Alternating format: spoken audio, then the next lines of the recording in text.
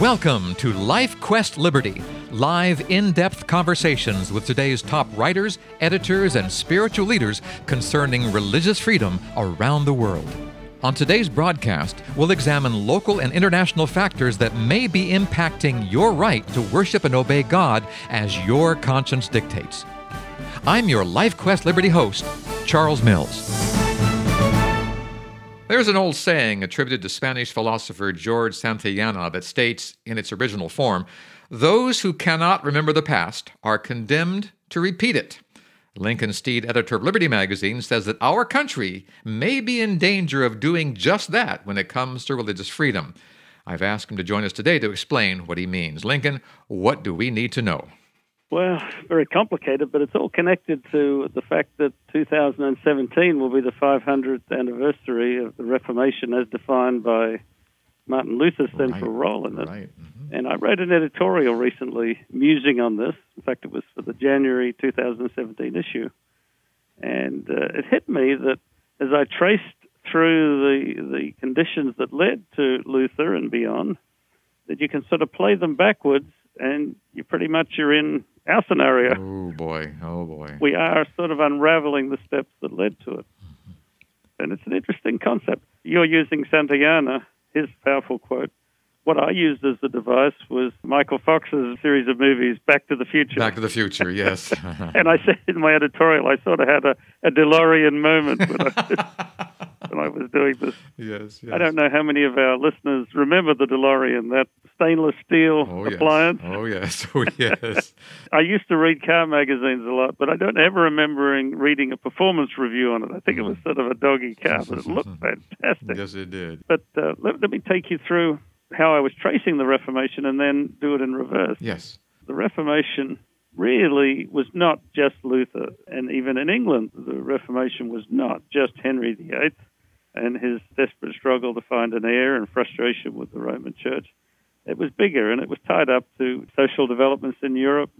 There's no question that the development of machines and lessened need for the peasants and the serfs and the rise of a middle class or a merchant class weakened the power of the church over society, because there's no question that back in the medieval era and the Dark Ages, the church and the state, I used a term, it was sword, hand, and glove. Yes. They were together.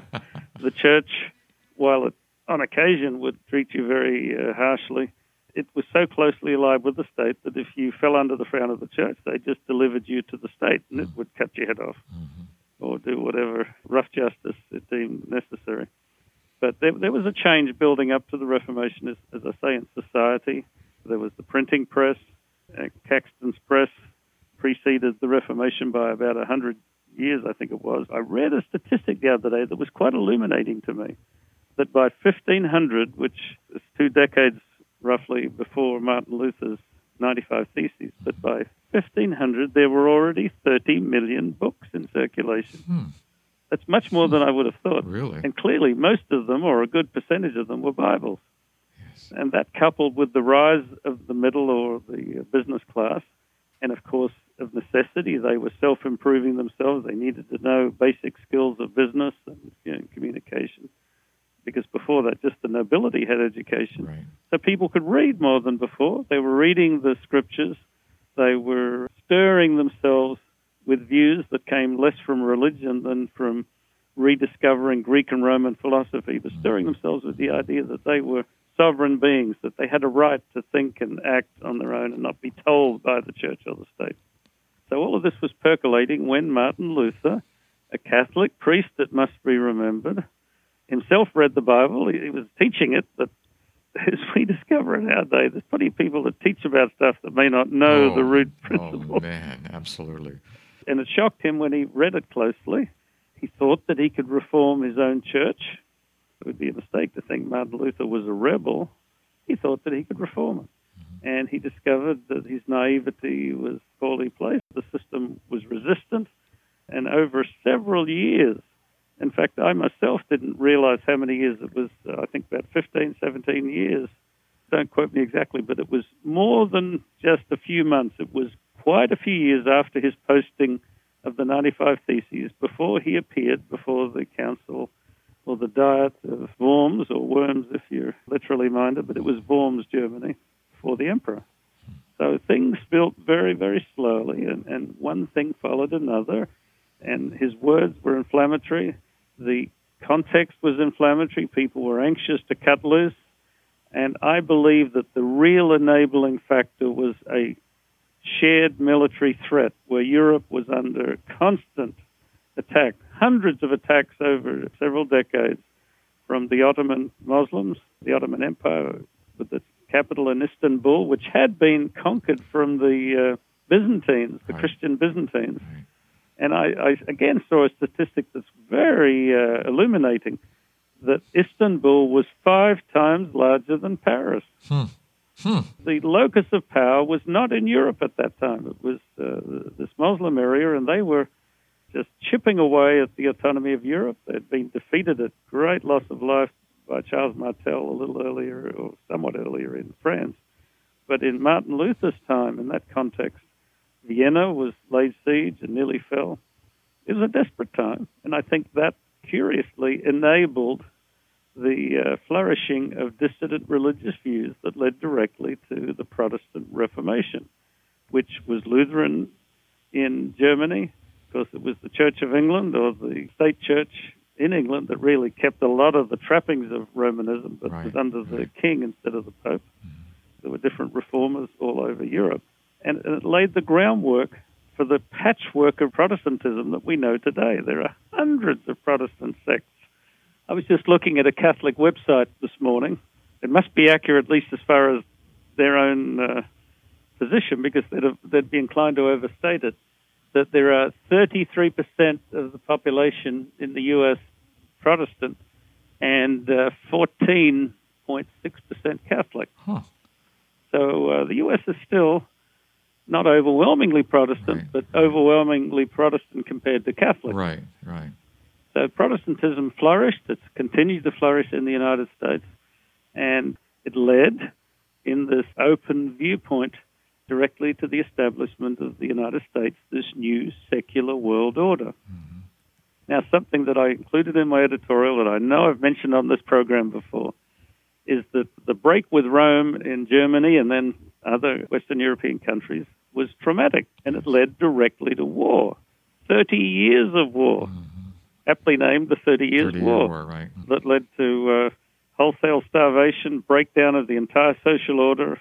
8 million people died, which not quite as much as World War II, where as many as 50, 60 million people died, but probably as great a percentage of the population then. Devastating. And so at the end of the 30 Years' War, they sat down and had a comprehensive peace treaty that was the Peace of Westphalia in 1648. 109 delegations came into it, and out of it came the modern map of Europe with slight tweakings, as I said in the editorial. World Wars I and II tweaked it a little bit. Germany invaded Poland, for example, and so on. But essentially, it's the modern map of Europe and the modern concept that we still inherit of the nation state. But running it in reverse, think about where we are now. We're at a point where Protestantism is not sure of its difference from Catholicism doctrinally. Even the Lutherans have sat down and smoothed over their differences with Rome. The Pope is politically resurgent. The United States is drifting toward a totalitarian viewpoint. It's an overstatement, but it's not a mischaracterization. We're drifting that way. We're facing an existential threat from radical Islam, which is preoccupying us as it did Europe at the time of Martin Luther. And I threw in a few key elements that people need to remember. That as you forget your origin, as we are forgetting the dynamic of Protestantism that created the modern liberal state, and it's in our case the Bill of Rights and the Constitution, as you forget that, the tendency is to drift back to where you came from. And I use the maybe as much symbolic as anything example of dear old President Reagan. I remember when he was brought up, not on charges, but to answer the charge of the whole Iran-Contra thing, which he clearly was involved with. He couldn't remember anything. And at the time, that seems sort of disingenuous. Later on, we realized that perhaps he was already a little Alzheimic, to make up the word. Yeah. But I think it's a good figure for what was going on in church-state and Protestant sensibility, because he didn't remember how important it was to keep a Protestant separation from old world political religious powers. He sent the first ambassador to the Vatican, even though his not long before predecessor, John F. Kennedy, a Roman Catholic, made it very plain that he wouldn't allow pope or prelate to tell him what to do. Right.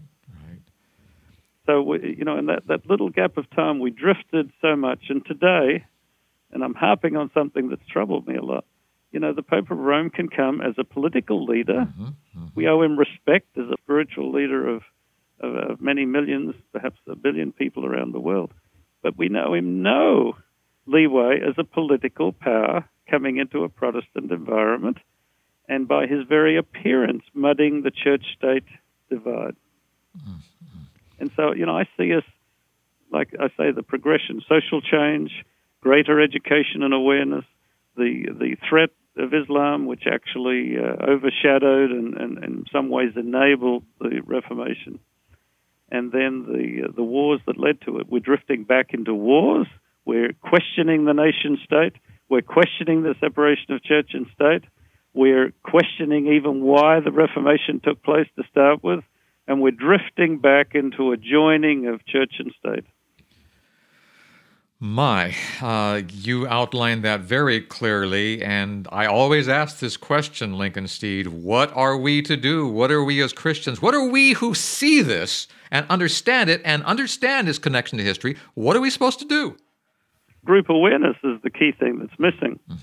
And individually, of course, we can look to ourselves. We can't force other people. As I ended the editorial, I'll read my last paragraph since I like my own words. Okay. No, I don't. But I read this. Post-election 2016, America looks to be changing rapidly. And I wrote, we see, in quotes, new men, other minds, to quote Tennyson. We need to pray that the Reformation remains in our DNA and that our future is not backwards. Wow. Words of wisdom today from Lincoln Steed, editor of Liberty Magazine. www.libertymagazine.org is the website. Lincoln, thank you so much for being with us today and sharing these words of insight about our past and our future. And until next time, this is Charles Mills along with Lincoln Steed, editor of Liberty Magazine, inviting you to rest in the freedom of God's love. Goodbye, everyone.